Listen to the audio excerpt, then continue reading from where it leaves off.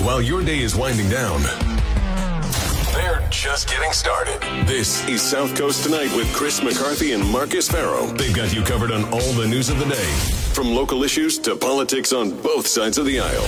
This is the place where the movers and shakers come to be heard, to listen, and where they're held accountable. This is South Coast Tonight on WBSM.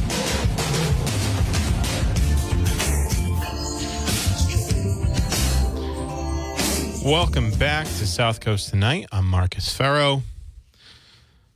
So joining us now is New Bedford City Councilor at Large, Ian Abreu. Hey, Ian, how are you? Hi, Marcus. Good evening. How are you? Good. Thanks for joining me. I appreciate it. I'm interested in your perspective on the State of the City address. So overall, just your overall impressions. I know you've been to a few State of the Cities before. I've said before, I kind of like how New Bedford has a little bit more pageantry to it than the other cities. What's your overall impression of the event as a whole? Well, yeah, you're correct. Not only 8 years now as a city councilor, but going back to the last 10 years in my now former role as a director of business for the Chamber of Commerce. So going, working it as a staffer of the chamber, but also going as an elected official. You're right. Believe it or not, the New Bedford State of the City address is the second largest State of the City address, attendance-wise, behind the city of Boston.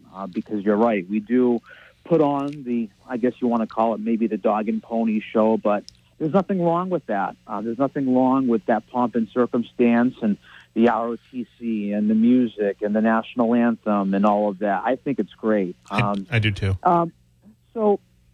Of course, at a State of the Union or a State of the Commonwealth or a State of the City, it's sort of a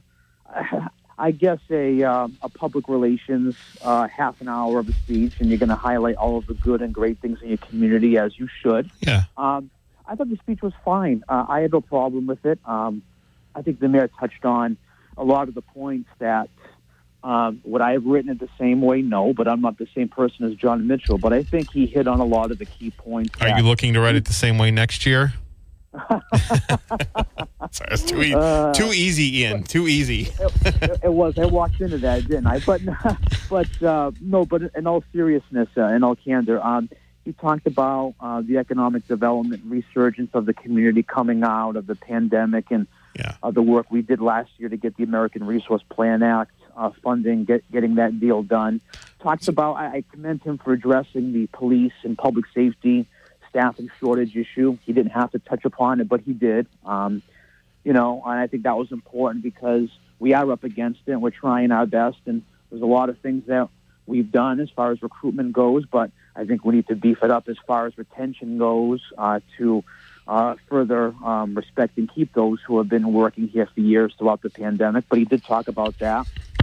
I appreciated the fact that he sort of really doubled down on the constituent service side of things. And you know me, I'm a constituent service guy with the unveiling of the 311 telephone. Yeah, what's your take number on that? Because you are every city council has to be a constituent service person, but I know that's something you've prided yourself on. So I know your phone's always ringing off the hook. So what's your thoughts on the 311? Well, it's funny. A couple of constituents who are really in the know, and one of whom, is very involved in my campaign, said, wow, you think this is going to cut down on reaching out to councilors for constituent service? And I've received a few calls about it. My answer has been no, and I'll tell you why. We have the See-Click Fix app right now for DPI to talk about potholes, to address street lights out, things like that. And the reality is constituents still want that human touch. They still want to call that counselor. Hey, this is what's going on. Can you make a call? Can you help me out? And the answer is yes, I can, and yes, we will help you out. So I commend us trying to get ahead of technology with the 311. I think it's a tool, but I still believe that constituents are going to call myself or another counselor to get their constituent service needs filled. Because don't forget, some of these things aren't black and white. I have a pothole, fill it. Ian, you're cutting out a little bit. Can you get better? Hello? Yep, you're good now. Yep, yeah, I'm sorry. For a second. No, what I was saying is some constituents are going to maybe want us to walk them through the abatement process, or they want to know about the conservation process, or I need to go file for a zoning board of appeals variance. How do I do that? Who do I speak to? Mm-hmm. You're not going to get that through 311. So Right. I still think there's going to be a great need to call a city councilor to get those constituent services met. So we're speaking with New Bedford City Councilor at Large, Ian Abreu, responding to some of the state of the city, what Mayor Mitchell said in the State of the City address. So one of the things that he highlighted, the 3011, that was one of his big announcements. Basically, it's a hotline for constituent services. But the other thing that he had highlighted, and we all in the media got a little booklet on it, I was reading some of it last night on the air, is the basically the standard of appearance, which is essentially a sort of codified way to try to beautify the city a little bit more. What's your thoughts on that plan, and how will you play a role in it if you are going to play a role in it? Are you supportive of it? I am. We deserve to have nice things in the city of New Bedford.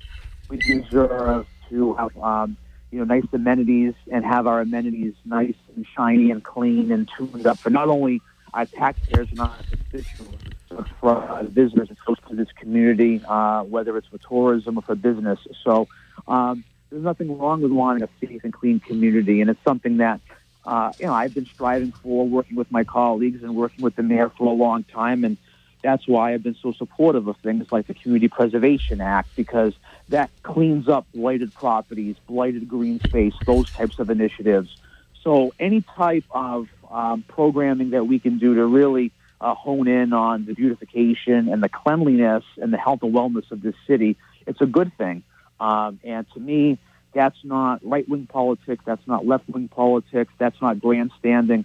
That's common sense stuff. In my opinion, what we do here on the local level, especially councilors and mayors, things of that nature, it's like the broken window theory. And I say that because if you can't take care of the little things, how can you take care of the big things? And I think making sure that our infrastructure and our community is tuned up to its maximum capacity and its cleanliness levels are up to par, I think that'll bode well for everybody. So to that point, what I had said last night is I think this would probably require a lot of this stuff, most of it. He mentions the city planning department and all that, and even residents' role in working on this. It's sort of a hand-in-hand effort. But a lot of this, I think, is going to be buttressed by the DPI, the Department of Public Infrastructure, which does a lot of great work now.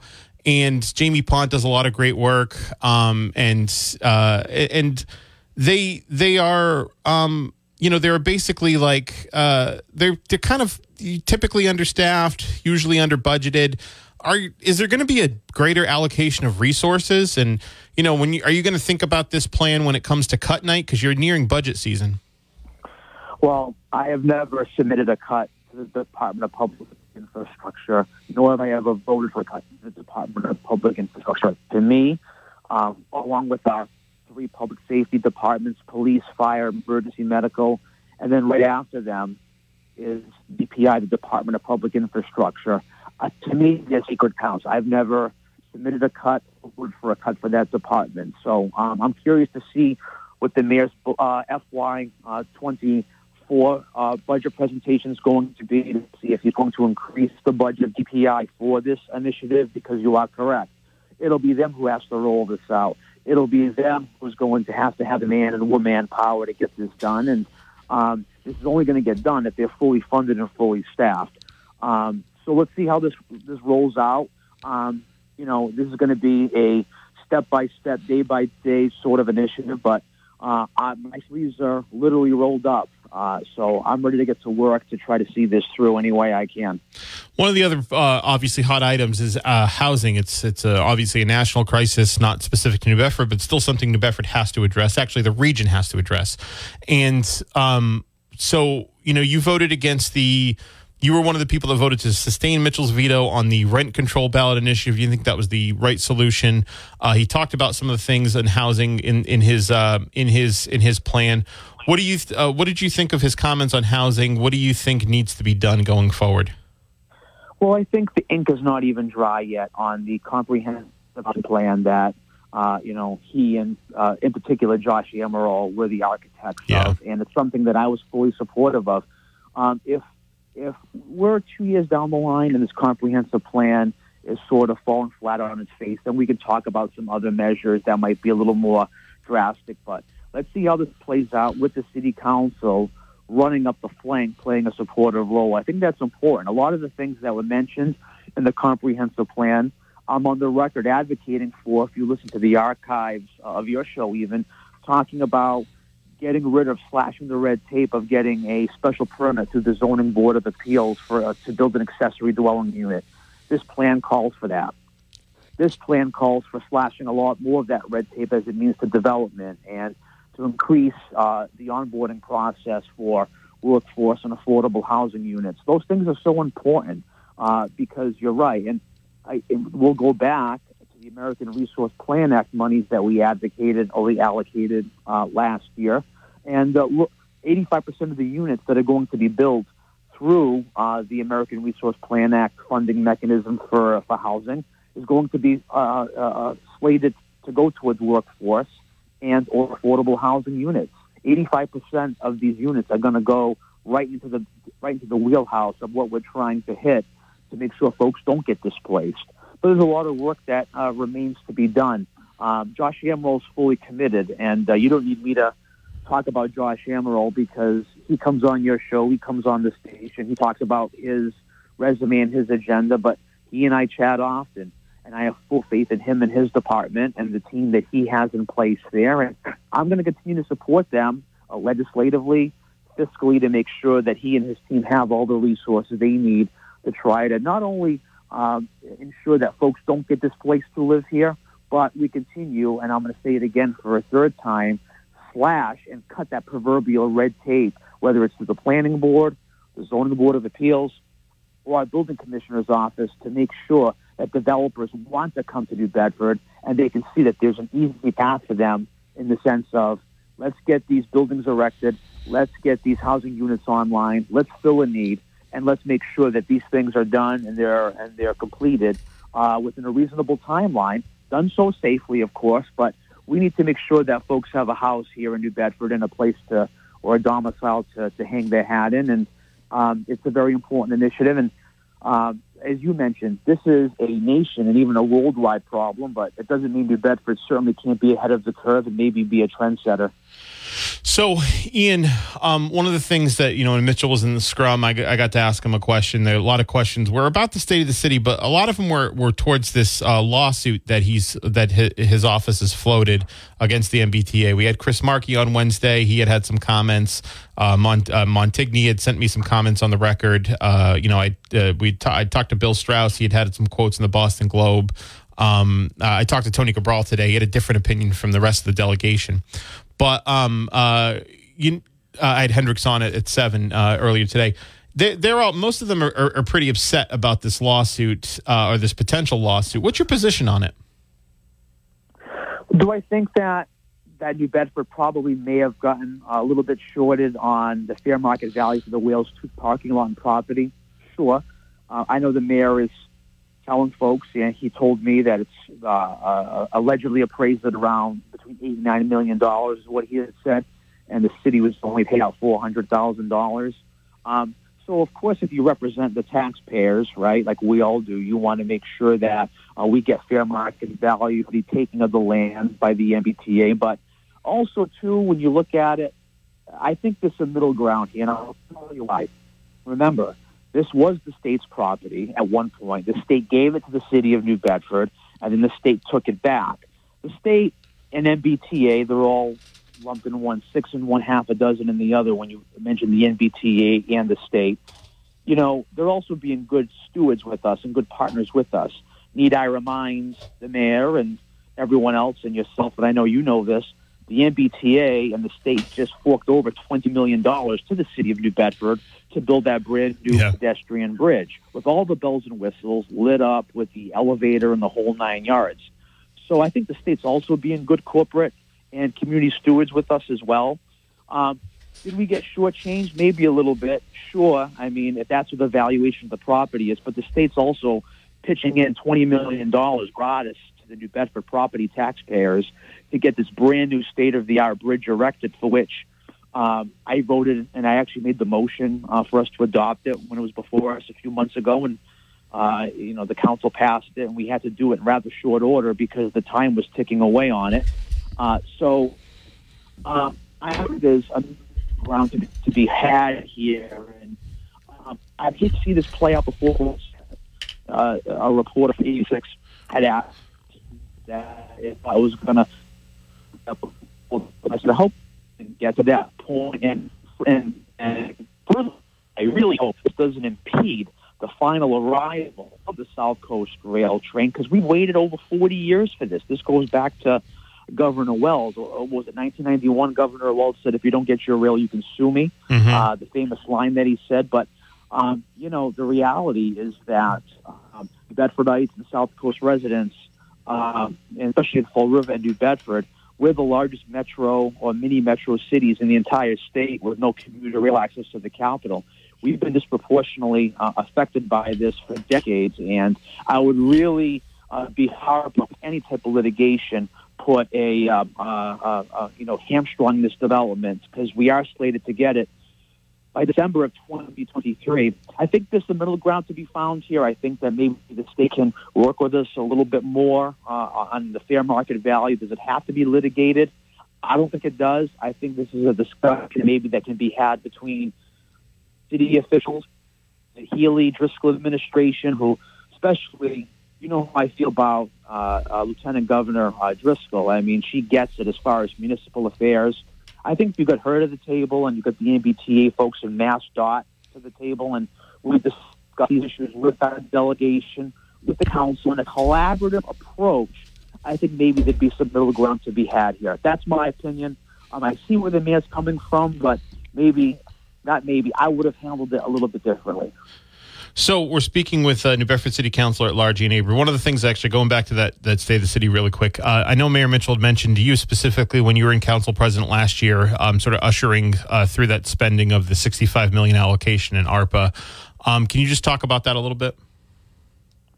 Well, it was a lot of work to get done, but I was pleased to be the president last year to work with the mayor and my colleagues, especially the finance chairman, Brad Markey, to work on getting that done, because that was important. We wanted to get that money into the city coffers so we could start infusing it into the community, like the mayor mentioned it the other day, mentioned the facade program to help tune up and beef up small businesses to increase and impress and enhance their frontage and their vinyl siding and their signage out front. I think that was great. I mean, for example, when we first came out with the facade program under the small business section of the American Resource Plan Act money, what we had set aside were grants and allotted forms of $40,000 up to a maximum folks could apply for to receive to redo the frontage of their business.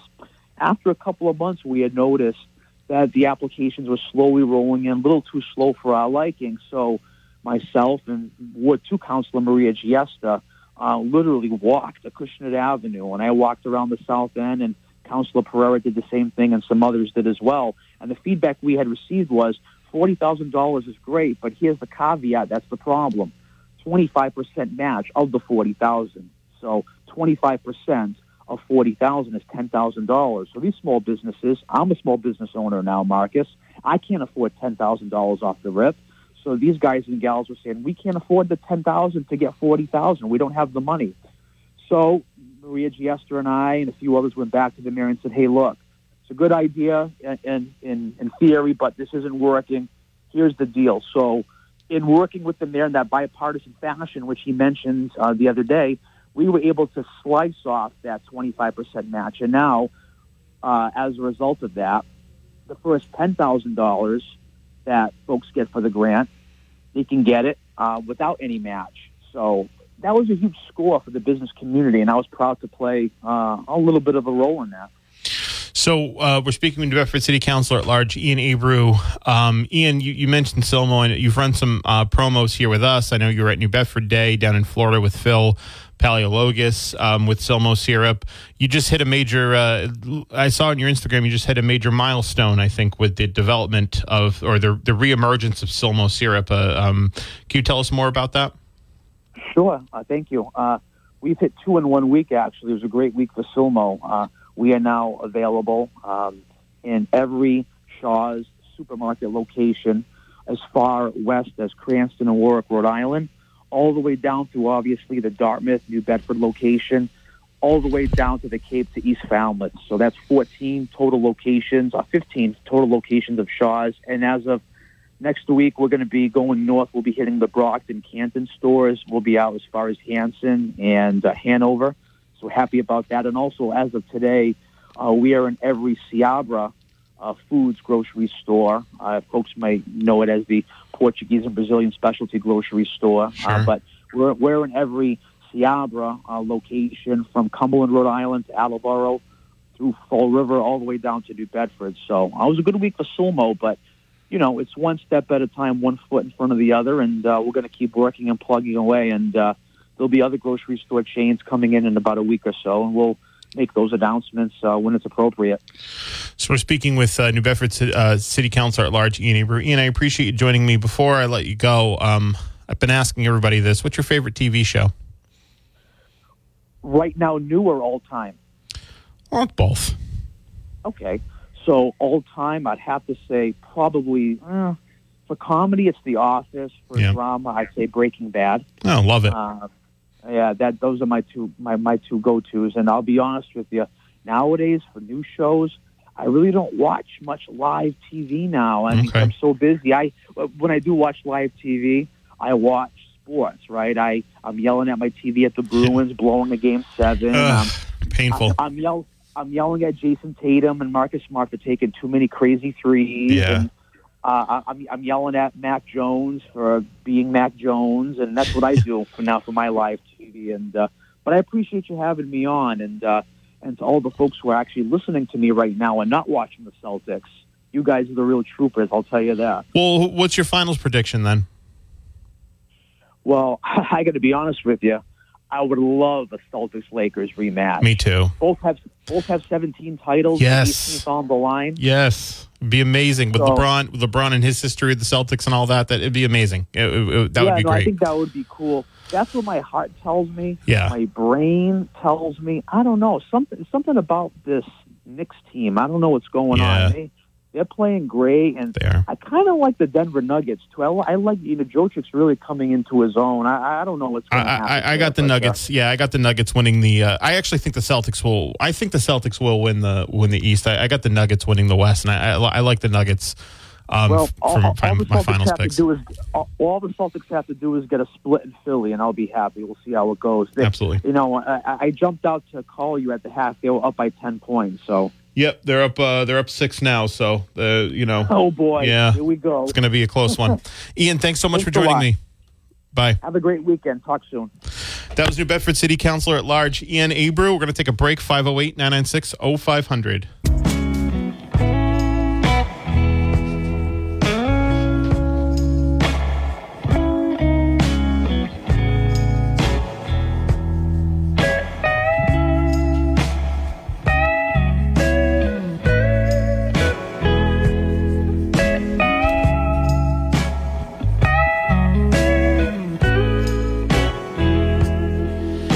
Good evening. Welcome back to South Coast Tonight. Happy Friday. Happy Cinco de Mayo. I'm Marcus Farrow.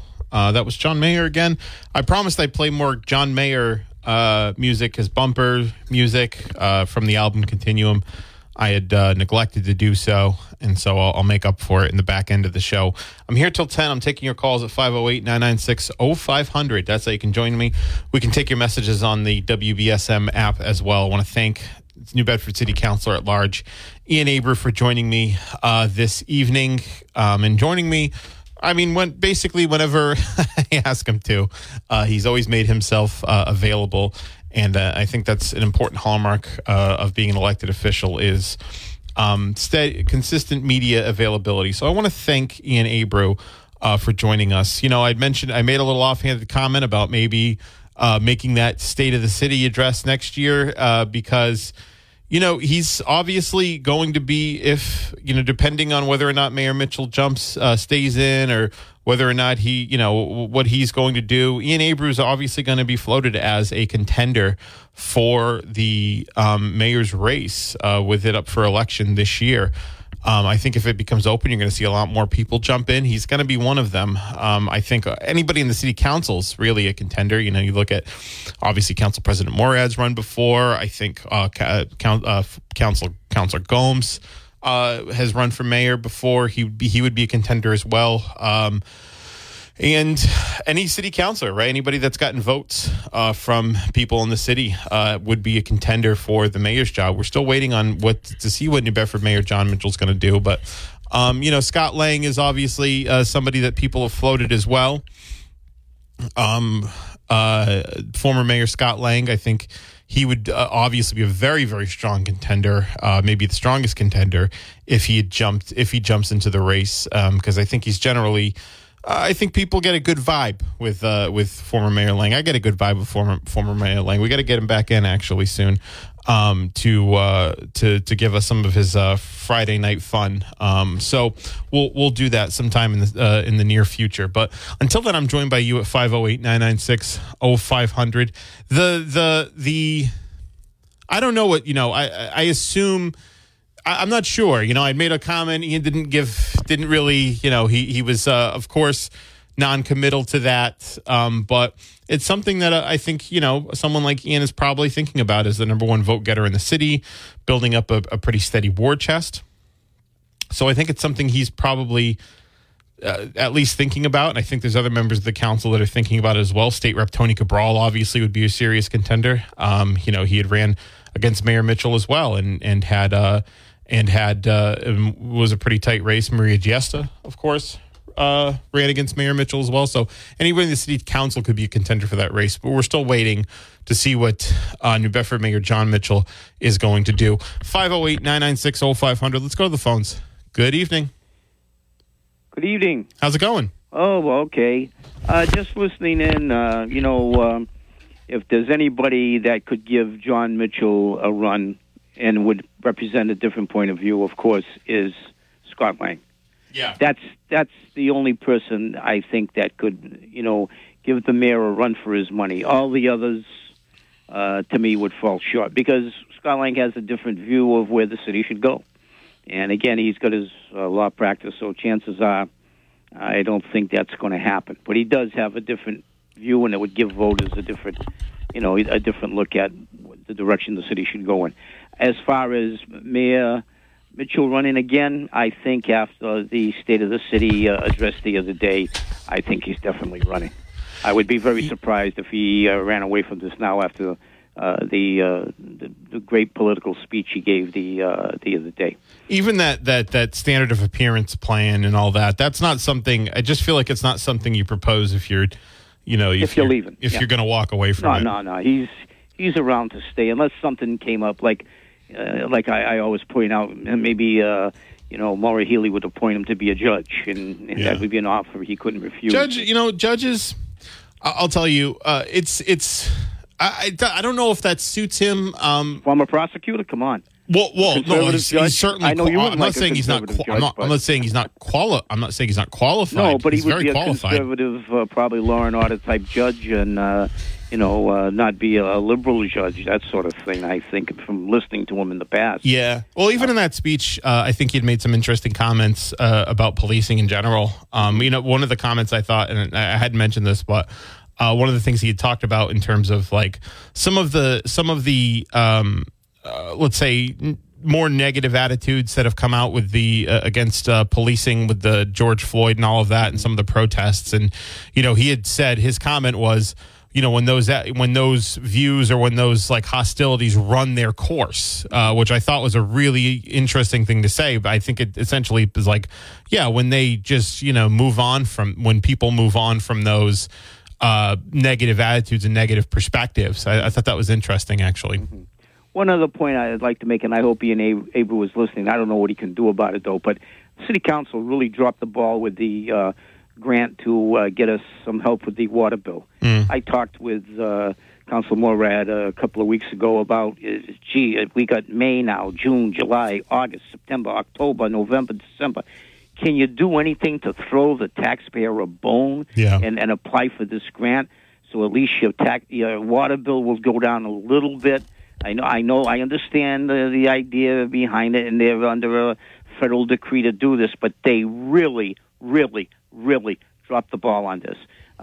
She basically told me your water bill is going to go double. Yeah. Hey, too bad. And that's not an answer to give somebody. I think she should have said to me, "We're going to do everything we can to try to see if we can get that grant and give the taxpayers of New Bedford and a little break with water bills and stuff like that." And again, I'd take anything. Mercy. That's what I'm looking for. Some mercy here, and not just, well, that's the way it is, and see you later. It was sort of, I wouldn't say flippant, but and to all the city councils, if your neighbor was listening, a constituent service, help us with these water bills so it isn't double. I know my water bill the other day was $40 for the quarter there or whatever the month, and I got to have an $80 water bill now. Yeah. No, I get that. I think that it is something that the council definitely dropped the ball on, because everybody. Oh, big time! And we'll take responsibility and try to fix it. You've got a lot of this year, as far as I'm concerned, May, June, July, August, September, October, November. Do something with that. That's something that you could probably do something with if you get on it. But if you just say to me, "Oh, I know your voice, and I've heard you before," and say, "Well, no, it's going to go up. It's going to double. Have a nice day." And again, I'm not against Linda Morat. She's a real smart person. But hey, help! I need somebody help. Not just anybody help. I need someone help me. Please. And at least give us a little break if you can. That sort of stuff. And I hope it's not like in Fairhaven, the $27 fee charge to pay by. Yeah, I think that's something. Again, I think it's like a third party fee charge. Yeah, I know. I hope New Bedford doesn't pick up on that one. Please, mercy again. Right.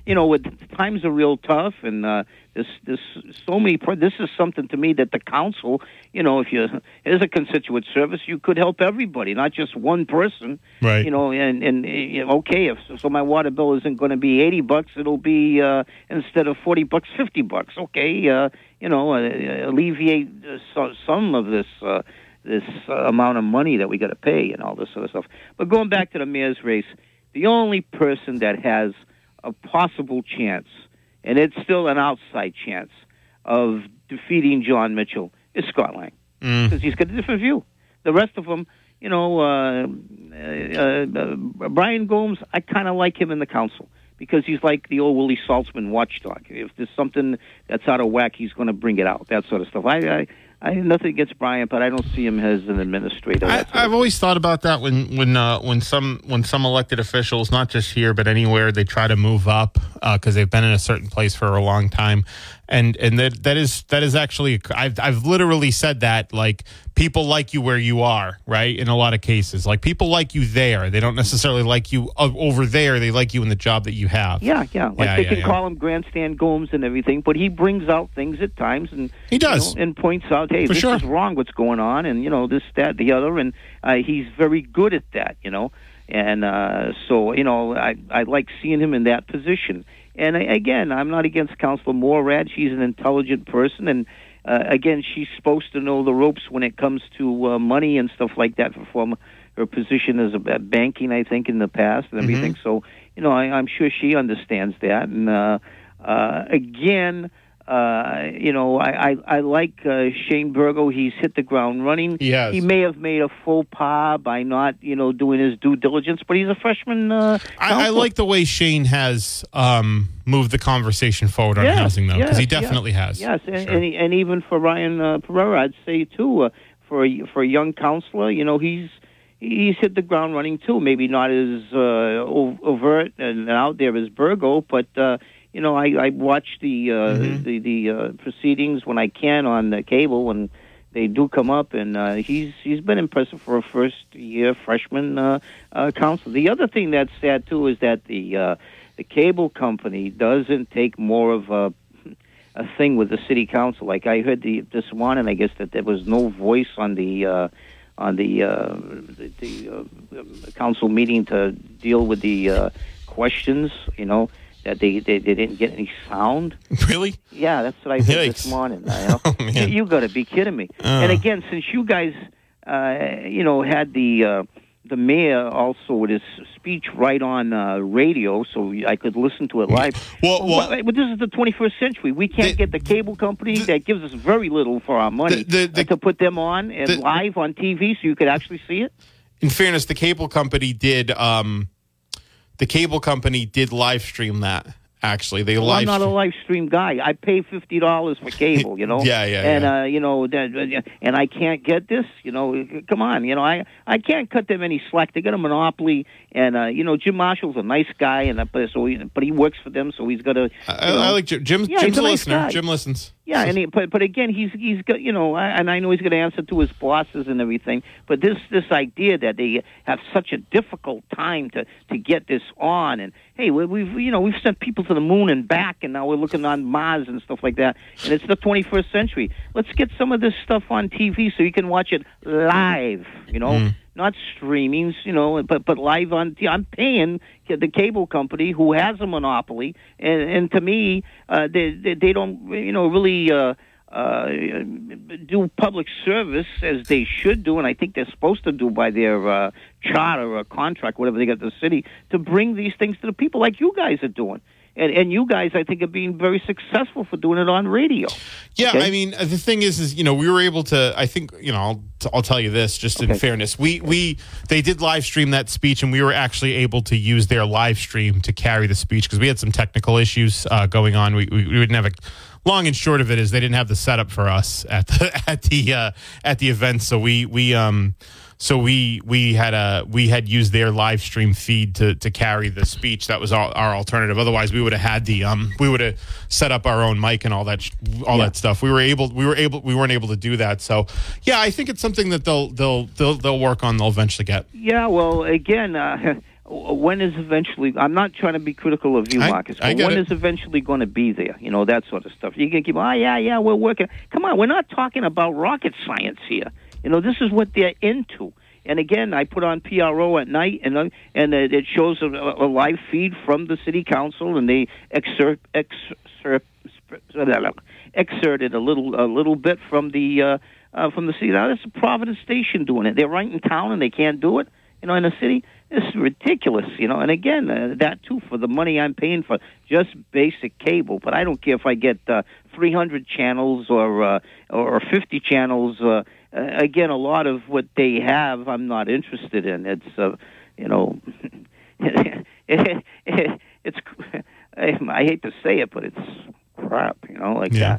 I do watch the PBS programs and the news programs, which I enjoy, and when I can figure out, or I happen to be flipping through the channels when I can get to see a city council meeting or something, yes, I watch it. It keeps me informed as a voter. Yeah. And that should be one of their primary things to do as a monopolistic cable company that has the license to run the cable in this city. And it was certainly they'd be doing a public service by doing it, which I think they're supposed to be required to do. But nobody holds them to task on any of this stuff. So. Again, I'm an old guy, and I know you're into streaming, and I call it yap chatting and all that sort of stuff. But, radio to me is me or somebody else talking to you. That's what the media is to have people talk and to ask questions and have people, respond to it. And, again, you go to the yap chatting, again, not being critical. I'm an old guy, okay? And to me, that's not that live thing that you get with call-in radio, that sort of thing. I mean, I appreciate the people at AppChat, but I always do prefer the calls. Oh yeah, it's live. It's not, well, here's what this guy says. Mm-hmm. And again, I know these are the things for the future generations and stuff, but radio is basically radio, and I think what you want to do is pose a question and get responses from the audience. Absolutely. And not have me go on and on, so I'll stop now. I appreciate the call. Thank you very much. Okay, my friend, you take care. Say hi to Chris for me, too. Of course. I'll take a break. We'll be back. 1420 WBSM is now also on 99.5 FM. The next disaster is coming. The time to get ready is now. Make a plan. Identify meetup locations and people you'll need to contact. Put your contact list in your wallet, on your phone, and somewhere visible in your home. Build a kit. Store enough food and water for 3 days. Don't forget your pets.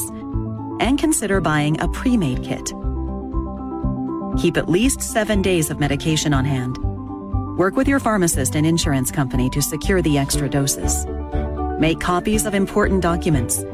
Keep them on your phone, in the cloud, or on a USB stick. Stay informed. Learn about local hazards. Take courses in CPR and first aid. And sign up for local alert systems. An early warning can give you the time you need to prepare for a fast-moving disaster. Be ready. Learn more at americares.org/sendusin. Did you know that when you make time to do 3 simple things each day with your children, talking, reading, and singing, you're helping to shape and strengthen their brains for the years to come? I love to look at the pictures in a book and notice little details about the characters. I pause along the way to ask my child to wonder about how they might feel. When you ask open-ended questions like, what do you notice? Or what do you think will happen next? You're inviting them to be curious. All these rich conversations help develop both their vocabularies and their thinking skills. And it's a great way for you and your child to bond and discover the world together. As a father, helping my child is the most important thing to me. Each of us has the power to create a strong start for our children by talking, reading, and singing with them from the moment they're born, and help them to enter school ready to learn and succeed in life. Visit talkingisteaching.org for free tips, resources, and ideas on how to transform everyday moments into magical moments for learning. You've spent all day hearing about the news. Now's your chance to react to it. Pick up your phone and call the professionals. Call Chris and Marcus now at 508-996-0500 or send a text via app chat on the WBSM app.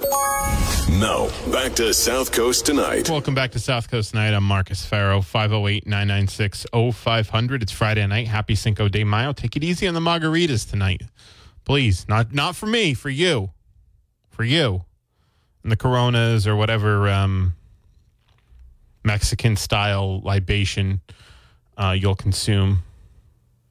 Just pace. Slow and steady. All right, I got to take another break, and we'll be back to finish out the hour and finish out the week strong here on South Coast Tonight. Welcome back. I'm Marcus Farrow, 508-996-0500, finishing out the week strong. Looks like the Celtics are going to take this. Looks like they're up 9 with 6 minutes left. The odds are pretty heavily in the Celtics' favor. Looks like they're going to take this. They're going to be up 2-1. That's pretty good. If they leave, like Ian said, if they leave with a split, that's going to be pretty good. I think they're going to win this series. I think they're actually going to go to the finals again. Whether or not they'll win is a different story. But I think they're going to. I don't think they'll have a difficult time getting to the finals. We'll see. I mean, James Harden. No, it wasn't James Harden. Was it Melton? Someone hit a 3, so it's a little closer now. Yeah, it's a 5. It's a 5-point game now. Actually, nope, another 3. Never mind. It's an 8-point. It's an 8-point game. No, I think this is pretty much. I think this is it. We'll see. I'd like this to be a good series, just for I don't know, the watchability of it. But I'd like the Lakers to win. You guys know I'm a big Lakers fan. I'd like the Lakers to win the West. I'd love to see Celtics Lakers, but I think it's going to actually be the Nuggets. They seem to be pretty clearly the best team. They seem to pretty clearly be the best team in the West. They're playing really well, and they'll be well rested for the winner of the Golden State LA series. So I just feel like they're younger too. They look good. I think they're going to end up taking it. And I don't know if they'll win the finals, but I think they're going to be in a pretty good position. But that's my pick. I'm hopeful for Celtics Lakers for the game, the tie-breaking.